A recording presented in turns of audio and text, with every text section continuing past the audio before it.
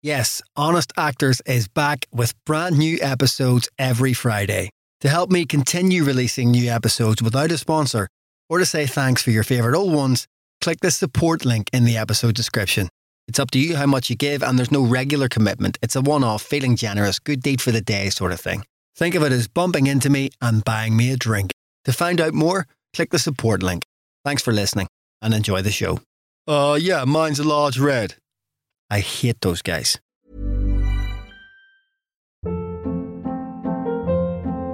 Hold up. What was that? Boring. No flavor. That was as bad as those leftovers you ate all week. Keke Palmer here. And it's time to say hello to something fresh and guilt-free. Hello Fresh. Jazz up dinner with pecan-crusted chicken or garlic butter shrimp scampi. Now that's music to my mouth. Hello Fresh. Let's get this dinner party started. Discover all the delicious possibilities at hellofresh.com.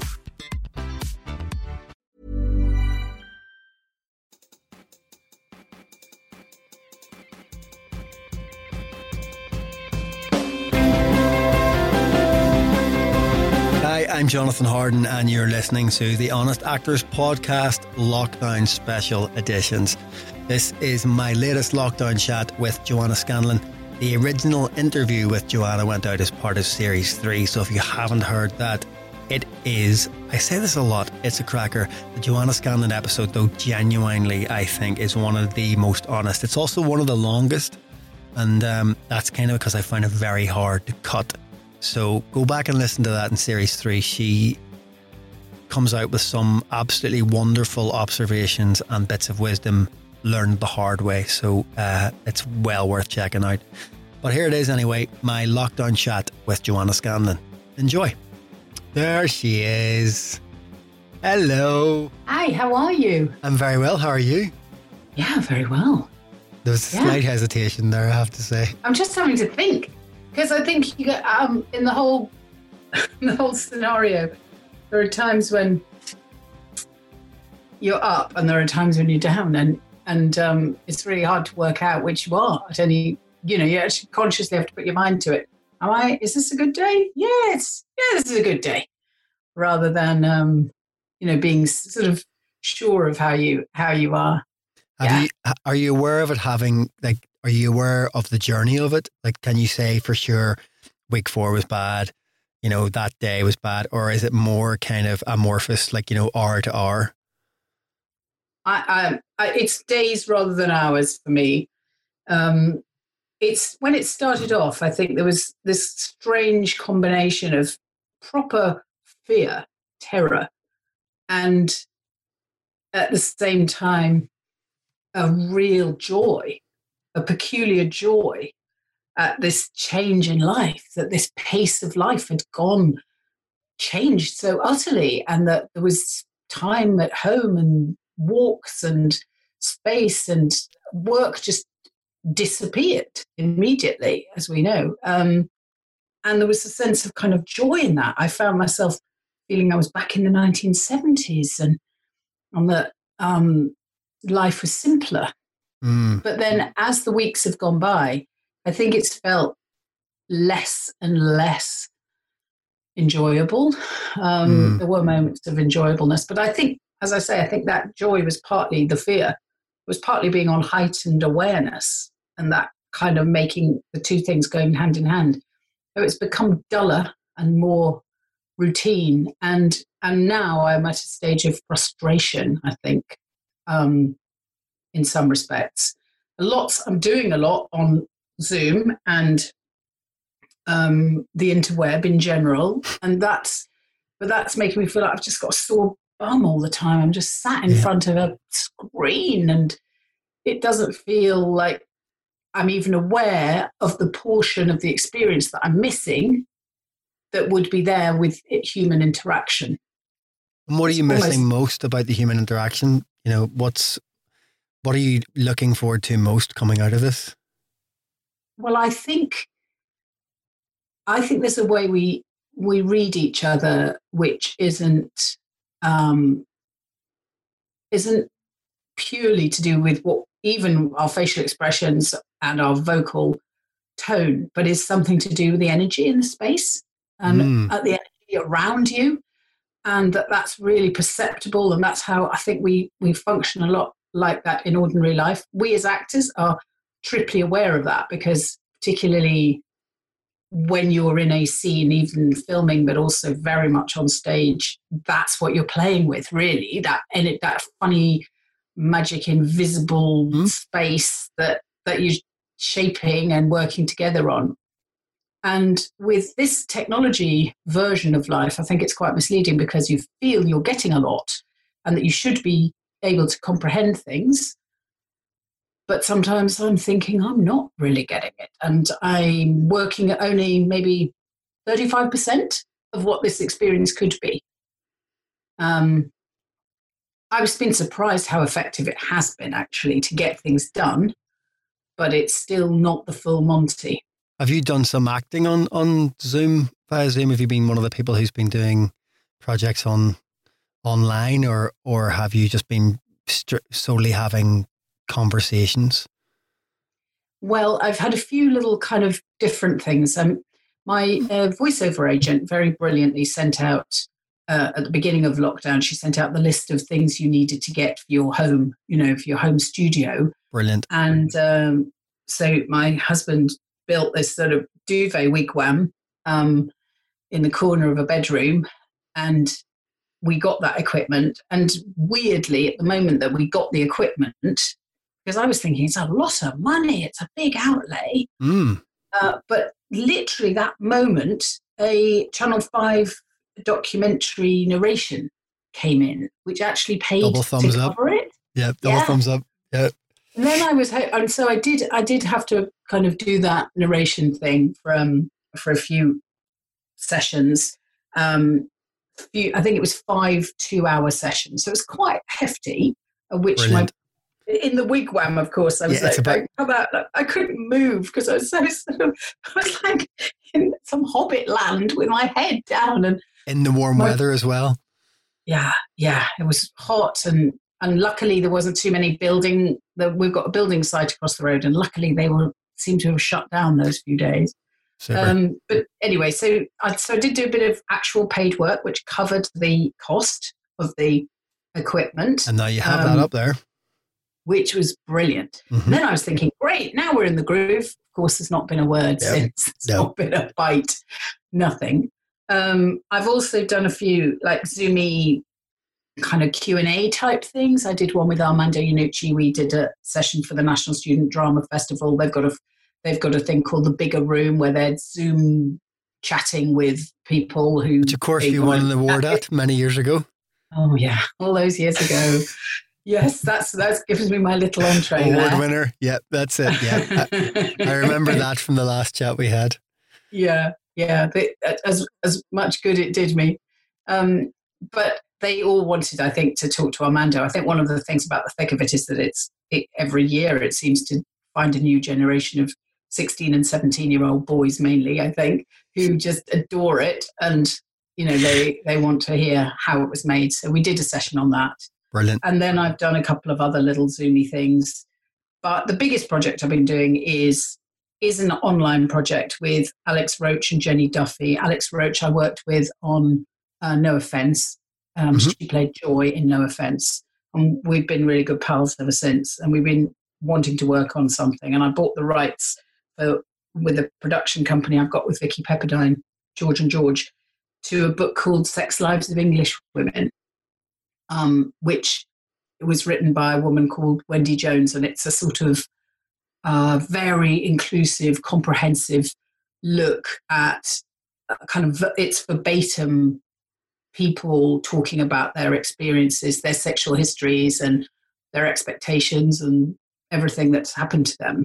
Wow! So, I always really loved it as a project. I feel quite kind of strongly that there's a lot of toxic shame around sexuality and sex and so on, and there's a version of that's experienced by women, and that includes the trans community as well, because the book covers that too, and there's a lot of very interesting cases there.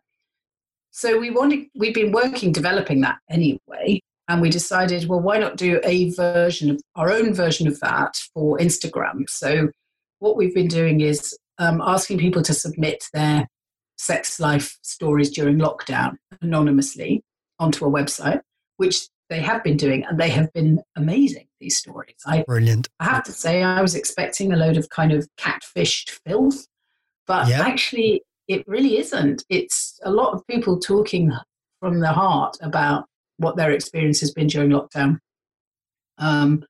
So we have started to kind of dramatize those, and then we filmed one last week, and we're going to film one this week, and then we'll put them out as just 3-minute little videos for Instagram. Sounds great. Keeps you busy. And have you been doing anything outside of work things to keep busy? Like, have you been one of the many people who's taken up a hobby, decided to learn French, teach yourself Thai cooking, or, anything else from the list above? Well, some of that capacity was removed from me by agreeing to judge the Comedy Women in Print Prize, which is a new prize, fairly new, I think it's had 2 years, set up by Helen Lederer for comedic writing. And that involved reading 14 novels in a month. So a huge amount of what the bit of me that might have learned French better has been involved in reading all those books. So I've actually learned a lot reading those books. And it's been a pleasure and a delight, and very, very, very interesting. And was it helpful in those first 14 days to be engaged in reading comedic novels? I imagine it was. Yeah, it was very helpful.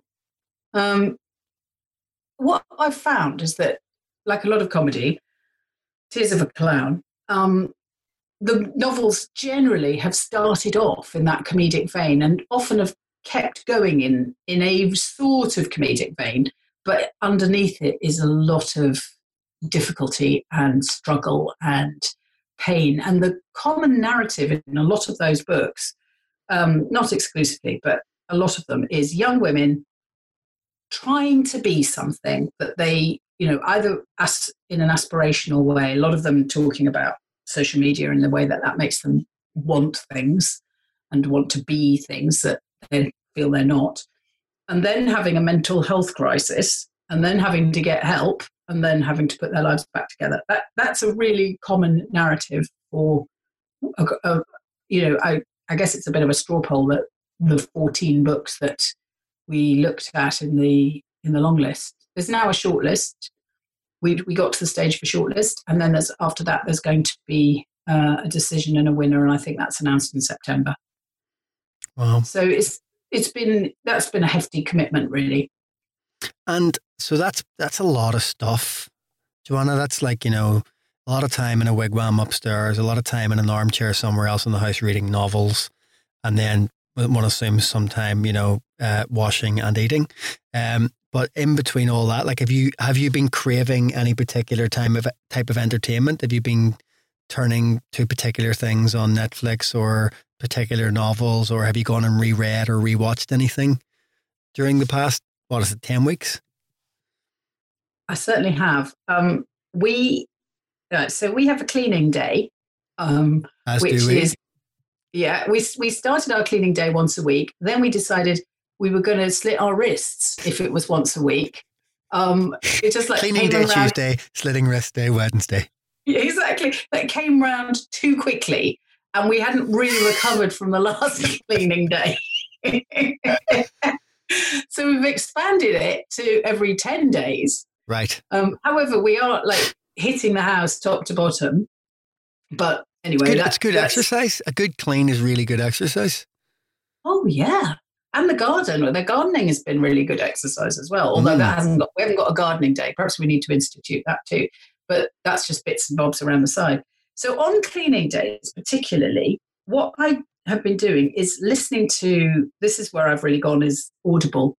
I've been listening to books on Audible.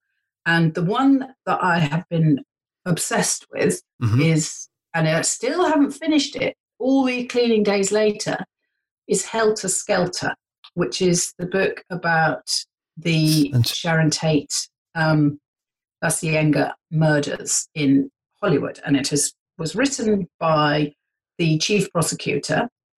Wow. And it's the length of the Audible book is something like 24 hours. It's the longest, most detailed book about those particular murders and the Charles Manson family and the case Wow. from top to bottom. And I started, a friend of mine who's a barrister recommended it to me. And she'd listened to it on the car journey when she goes to work. And the reason I was sort of interested was I really did love the Once Upon a Time in Hollywood film, the Tarantino. I like Tarantino anyway. I know a lot of women found that violent and sexist, but I didn't. I really didn't. I found it had lots of, I thought it was about masculinity, but I thought it had lots to say that was interesting. And so the book, Bugliosi is the writer, I think it's Vincent Bugliosi, and he was the chief prosecutor, is just everything you could ever possibly need to know about that case. And as I say, I still haven't finished it. I think I've got 3 hours left to go, despite. And is it somebody from is it one of the writers narrating, or is it a well-known performer, or is it just somebody who's very gifted at narrating? It's the man himself. Wow. The chief prosecutor himself. That's narrating great, isn't it? His own material. Yeah, it's wonderful because he is. I must check that out. Actually, that sounds great. Well, it'll keep you going. He's got this really dry American courtroom voice, which somehow just is mesmerizing and really pulls me in. Very settling, I imagine. You know, yeah. And that's with Audible, you can go back and do if I've got under the sink and I've been getting the toothbrush in the last bit of the corners of the tiles at the bottom, and I was concentrating so hard I missed a bit. Then you can always with Audible go back and do the last 30 seconds or the last, press it a few times, tick, tick, tick, tick, tick, tick, tick, tick, tick, tick, and just replay that last 5 minutes. Which you can also, I think, certainly can in podcasts. Like I remember enjoying, as everyone did, I think, Serial. It's a true crime podcast that kind of got me into podcasts initially. But if you're absolutely mental, you can play a podcast at 1.5 times natural speed or 0.5. So you can, if you're one of those people who just, their mind goes so fast that you can't be bothered listening to people and you can just listen to it. And it sounds slightly kind of, it sounds, it's not quite that bad, but it's somewhere in between. So it almost sounds natural. So sometimes when you put it on accidentally, you think, is that, what's going on? But yeah, I mean, I'd rather put it on slow and everyone sounds drunk. I'm afraid I just don't have that quick kind of mind. I'm a bit sluggish. I sort of thought that I don't think that quickly. I remember when I was reading the novels and thinking, I bet there's some faster readers here. Sadly, they're not me. I've got a pace. I've got a pace in everything I do that is a little on the slow side. But you got to enjoy it though, right? Yeah. Otherwise, what's the point? Maybe time is relative, but I just feel like there's a rhythm. You have your own rhythm. You work with that rhythm. That's how you get the juice out of it. And what have you found most difficult about the lockdown? I think it's the emotional intimacy, really. So in our household, there's my husband, myself, and we've also got a friend who is somebody who's shielding, and would otherwise have been on their own for the whole time. So it's necessitated us all to be quite. I think if it was my husband and me, we would just be able to scream at each other if there were problems, which of course life is full of. But with having someone else there, and yet not that person needing to, this is their home. This is the only option they've got. It's not like having a friend to stay and then they're going out to work or they're going out to, social occasions. So this is your whole world. And there's been 3 of us in our whole world. And I think it has been demanding, but it has been very rewarding that we've had to be very emotionally aware, be able to try to communicate about what each of us need in different ways. Mm. Some people need more time, more space, less time, or less space, need to be able to find the way to express their vulnerabilities, really. So I think it's the intimacy of this enforced intimacy of togetherness during lockdown that has been the big takeaway for me. And it's been really positive, though hard. And positive how, just in terms of evaluating things or having time and space with pressure off in some regard? I think the positiveness has come from learning how resourceful we are, how resourceful I am. Again, I think that's partly having been brought up in the 70s way before mobile phones, way before, when there was, that's why I think I felt at the beginning it was just like the 1970s, is because there didn't seem to be the stimuluses that modern life had given us. But that didn't last very long because, the Zoom thing began to happen. But for a few weeks, 2 or 3 weeks, that was certainly the case. So the resourcefulness of, just finding, well, I when I made the decision to become an actor, I knew there was always going to be a risk that you would never get an opportunity to work. But what I didn't ever bargain on was that there wouldn't be any work to not get.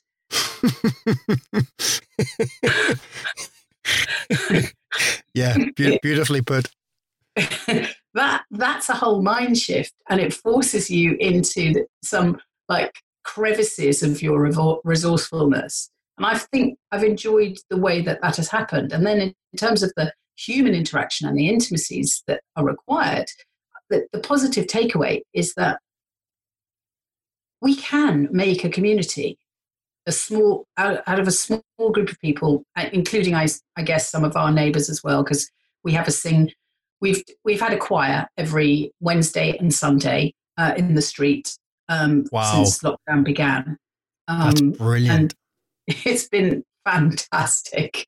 So we've had a half an hour sing along, and we sort of submit on our regular street WhatsApp, songs we'd like to sing, and then one of us who's more choir-minded and has a lot of experience puts that together, and then she puts the list, and it comes in through the WhatsApp, and then we all sing. We go out and we sing in the street twice a week, and so there is that community as well.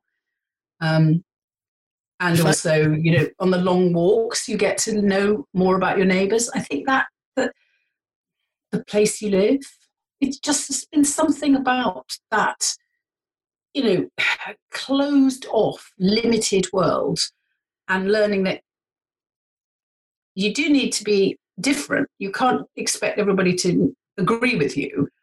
You do need to accept difference a bit more than in regular life, where you can choose to only see the people who agree with you or like you or similar. So it's been different in that respect, but it's been very, I think there's been a lot of growth in me emotionally through this. Have you found that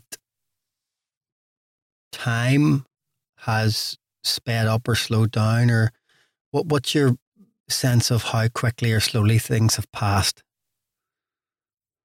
Well, I've been hoping that it was going to slow down, and that the day, waking up these glorious days when the sun was just shining and the birds were just tweeting, and thinking, oh, this wonderful day ahead.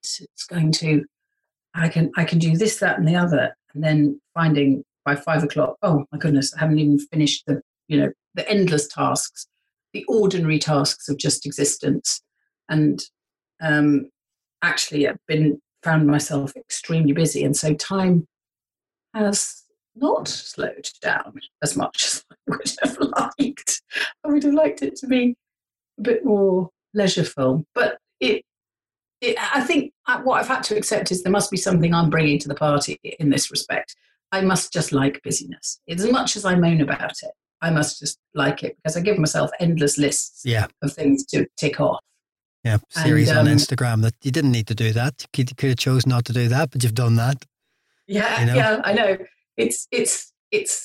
And even things like, oh, let's clear out the garage, let's clear out the cupboard in the spare room, let's build a wigwam, let's do, I've just got that kind of way of seeing the world. And then I moan about it and say, oh, I'm exhausted, I can't do a thing. Why can't we just have a calmer life? But And you beat yourself up if you don't get your list done. Are you hard on yourself if you don't live up to your own expectations of productivity? yeah, I nag myself, if that's possible. It feels like it doesn't feel like a beating up, but it's a nag. It's a kind of, would you mind just getting that done? It sounds very much like you've coped very well in lockdown, Joanna Scanlan. It sounds very much like you have thrived. I'm just wondering if, when this all began, when it was announced, was there a flicker of panic? Was there a pile of toilet rolls in the corner larger than normal? Was there a rush for tinned tomatoes? Like at the very beginning, before all of these quite pleasant outcomes in some way became apparent, were you fearful at the start? I felt a little bit fearful. I did. I had pleurisy last year. I've got a few respiratory. I've had pneumonia. I knew that, when it started, it was. Now I think we've learned all sorts of things about this virus that aren't quite the narrative they started with. But at the beginning, it was very much like, oh, it's a respiratory condition solely, and anybody who's got respiratory problems. I'm technically have asthma, although it seems to be totally under control, and I never even have to use a puffer. So I don't really think I have got it. But that's in theory, I was a little bit of a risk. I felt I was a bit of a risk, and that fear of like, oh my God, I am going to die tomorrow. And not only me, I didn't really care too much about me, but I did really care about my parents and, who are in their 80s, and friends and people who, a couple of friends had it quite badly at the beginning. And there was an atmosphere of terror and concern. But I think deep down, I wasn't deeply worried. I think I had a kind of conviction it was doable. It was doable with, no matter what it threw at us. See, I have to admit, I went out and bought some seeds and planted vegetables for fear that I wouldn't be able to get fresh vegetables come September. I was like thinking ahead, going, who's going to pick the vegetables? Who's going to transport them? We're not going to have any vegetables. So now, it's all fine and we'll enjoy them anyway, and we'll probably keep it going. But I went out and built a veg patch and planted lots of vegetables because I was coping by just staying very busy in any way I possibly could, which inevitably is unsustainable. But, and sciatica sort of that. But I did find that beginning kind of not stressful. Like, I don't think I was consciously stressed, but I definitely was preparing, without realizing it, preparing for the worst. And I wasn't. Well, there's a lot of apocalyptic scenarios that one can draw upon. There've been apocalyptic movies for the last sort of 20 years that feed in. And the one image or kind of environment that did feed in a little bit for me was Cormac McCarthy's The Road. I don't know if you ever read that. Yep. Not the movie, but the book, which is a beautifully written and utterly terrifying book. Yeah. And that did pop into my head. Oh, right. Okay. So do I need to start my bunker filled with tin cans like the one that they discovered during that walk? It's the boring apocalypse. Like one of my friends said very early on how wrong Hollywood had got it. Of course, Hollywood and we would naturally make everything more dramatic. So the sense of apocalypse we'd grown up with was that we would know when it happened. It wouldn't just creep in and we'd all be sitting in our own houses, not seeing anyone, panicking about toilet roll. And it became the most boring version of the apocalypse that I'd ever even began to countenance. It was just the most ridiculously dull end of the world. So this is it then. This is how it ends. Right? It's just bizarre. Well, we have done all the cliche. We actually have got a veg patch as well that we've done, and we've made bread every day, and we've, we have done all those things. You got yeast? Where did you get yeast? Yeah, I had a huge box. The size of a large Tupperware filled with yeast. We still haven't finished it. I had that before, anyway. Well, I ended up having to get yeast from I think it came from Japan, but it was like ridiculously cheap. And because people were selling like the remainders of like 5 gram packs of, so like 3 5 gram packs on eBay for like 18 quid. And people were bidding on it enough to make 3 loaves. And you're like, what? People lost their shit basically.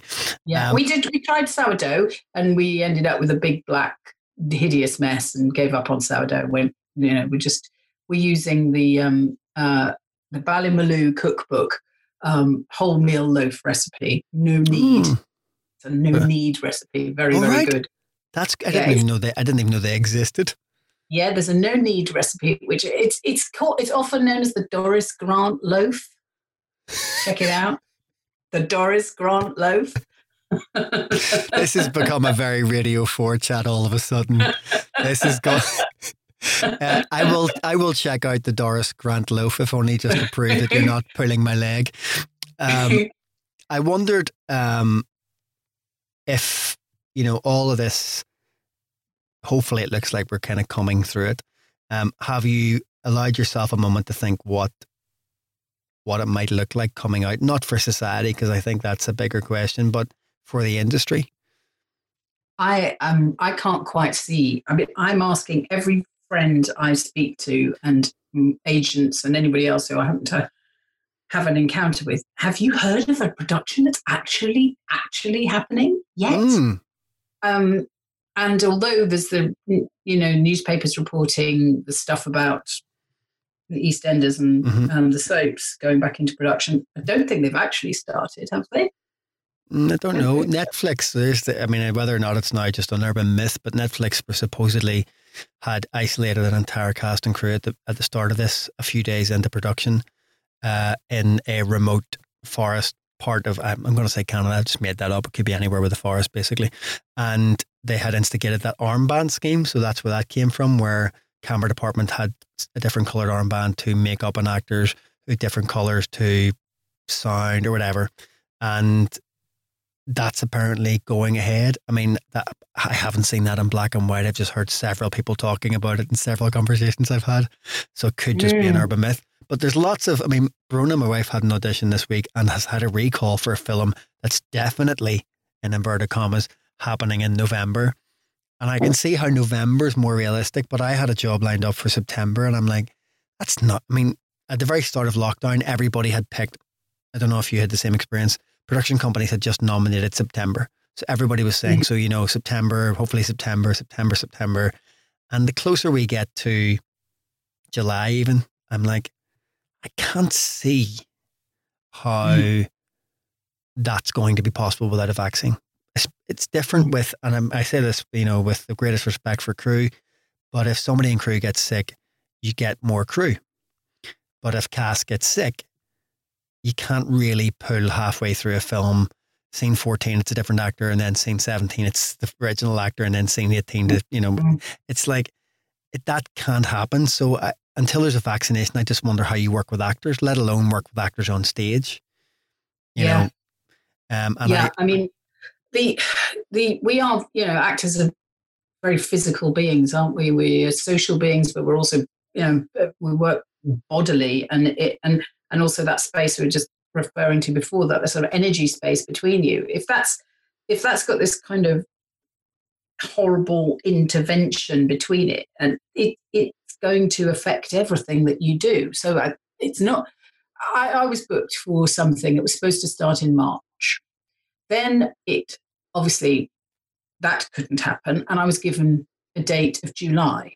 And they did really try, with the idea that we would all be locked up together in a hotel for 12 weeks, and that we wouldn't be able to leave. There's a reality show running in tandem there, potentially, that could be much more successful than anything else. Yeah, the backstage shenanigans. And then I got a call saying, actually, even if we did want to do that, the broadcaster was feeling that it was going to affect the quality of what we actually did. Yeah. And that they didn't want to affect the quality. And I thought, yeah, dead right, actually. That's the bit that's surprisingly encouraging. Yeah. That somehow if we can't actually just all relax on set, and we're trying to kind of like move away from each other, you're going to see that. People So standing 8 feet away, lots of long lenses, trying to cheat distance, just all weirdness, just anything to get. It's not going to work, is it?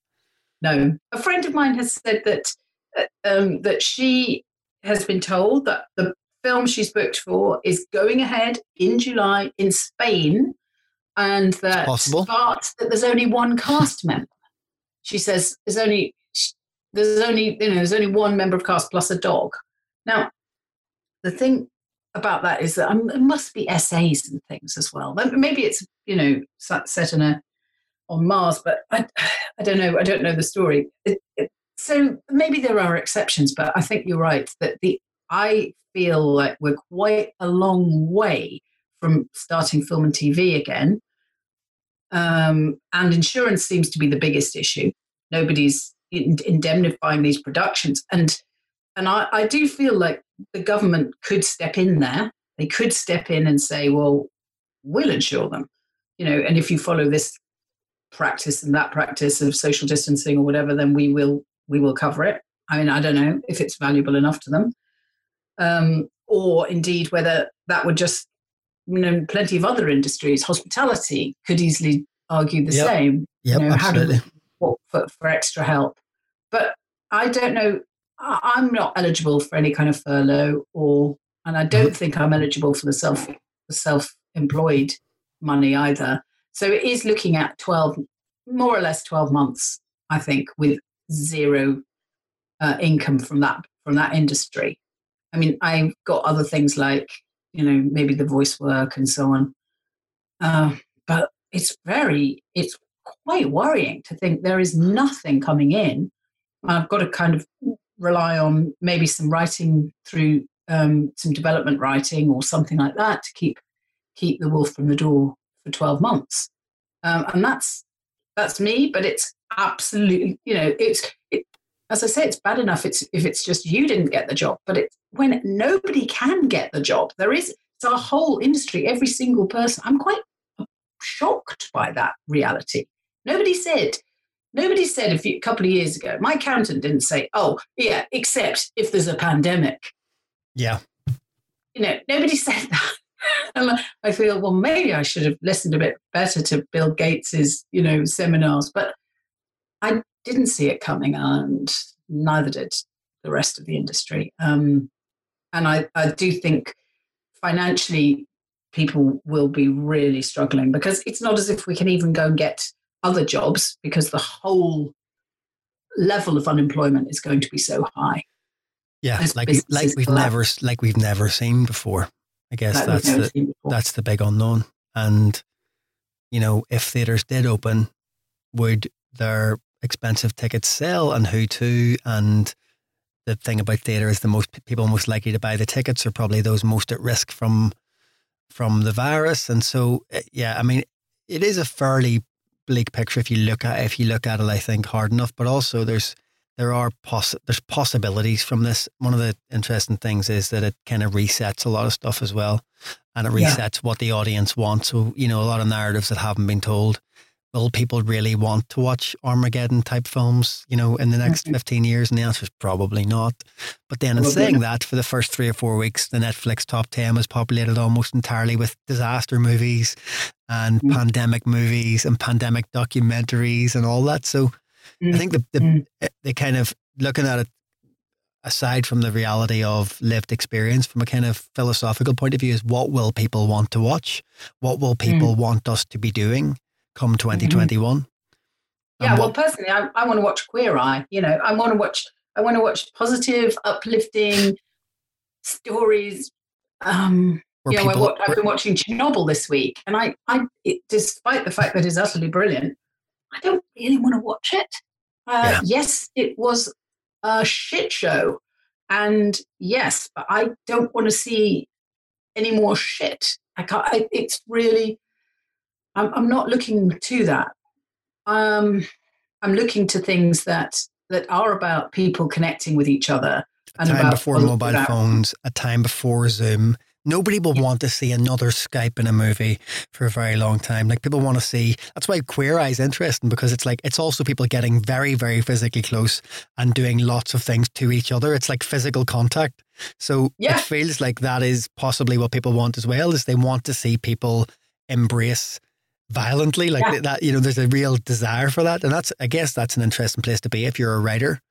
That's an interesting proposition. And look at the success of Normal People. I mean, that couldn't have come at a time that was better.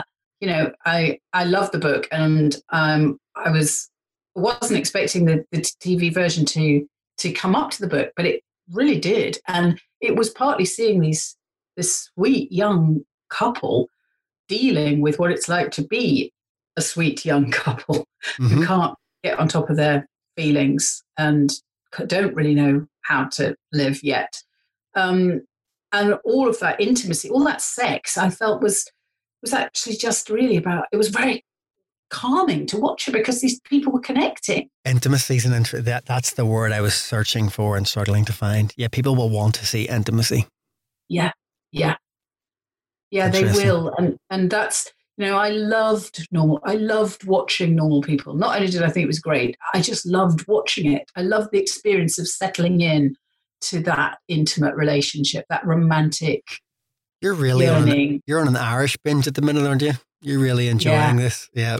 Yeah. You found something there. Listen, I don't want to take up too much of your time because I know, you like to go up and sit in your wigwam and rock back and forth repeating your name. But I just wanted to have, as I said to a few people, a little ramble chat just to see how everyone's doing and what we're all going through together, but absolutely separated. So thanks for sharing your thoughts and your experience of it. Oh, thank you. It's so nice to speak to you again, Jonathan. It really is. And I mean, I'm hoping we get to the other side of this and that our creativity is intact. One thing I just want to add that I have done is redoing The Artist's Way, Julia Cameron's book about creativity, which is a sort of 12-week program.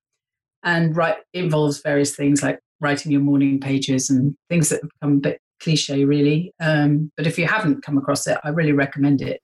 And that sense I've been building up that we have so much creativity in us, all of us, and that there may be, as you talk about the reset, there may be an opportunity on the other side of this to reset through a new kind of found creative practice and energy as well. I'm really hoping that's the case. And I believe it. I believe it's a sort of inevitability, actually, that you can't stop that flood from, coming over the top of the dam.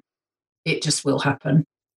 The first thing for me is a massive flood of hugs. I can't wait to hug every single person I've ever called a friend.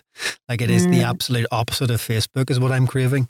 And the creativity thing's really interesting. Like, I've started to have really vivid narrative dreams for the first time in years, and I wake up like saying, I think I just dreamt most of a feature film script. And my wife's like, do you remember it? And I'm like, oddly, yes.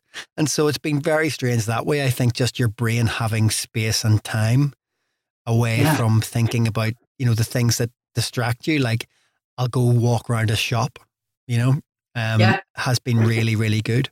So hopefully you're right. And after the hugs, after the wave of hugs, once we get that out of the way and the wave of sex and the wave of lockdown babies, then there will be a wave of newfound creativity. So that's a positive note to end on. I'll buy into that. It is. Yeah. Yes, please. More of that. Thank you very much. I appreciate it. Thanks. Lovely to talk. And I love to all my fellow actors out there who are not treading aboard right now. Well, let's look to that future. So there you go, a nice positive note to finish on. That was my lockdown theme chat with Joanna Scanlan. My original interview with her, as I said at the top of this, went out in Series 3, and it is well worth going back and having a listen to, as are many of the interviews across the 3 series. Today, though, another episode has come out alongside this one There are up to this point, I think, 10 brand new bits of audio, 5 full-length interviews and 5 lockdown specials to listen to in what has become an impromptu Series 4. So I didn't intend to do this, but I found myself with pretty much a brand new series of Honest Actors. Good news? I don't know, but I'm going to keep going with it. Thanks for listening to this one. Enjoy the others. Stay safe. Speak to you soon. Bye now. Bye. Bye. Bye. Bye, Zoom. How do you end these? You can't get out of a Zoom meeting. It's just impossible. You press the button how many times, it just doesn't let you out. Stop press. So literally a matter of hours after this chat, I got an email from Joanna to say, I just checked and Helter Skelter is not in fact narrated by the man himself at all. It's an actor called Scott Brick who is so bloody convincing I've misheard him as the great prosecutor himself. Never wanted an actor out of their moment in the sun. So there you have, correction stands. Thanks, Joanna, for keeping us right. Ever catch yourself eating the same flavorless dinner 3 days in a row? Dreaming of something better? Well, HelloFresh is your guilt-free dream come true, baby. It's me, Keke Palmer. Let's wake up those taste buds with hot, juicy pecan-crusted chicken or garlic butter shrimp scampi. Hello Fresh. Stop dreaming of all the delicious possibilities and dig in at HelloFresh.com. Let's get this dinner party started.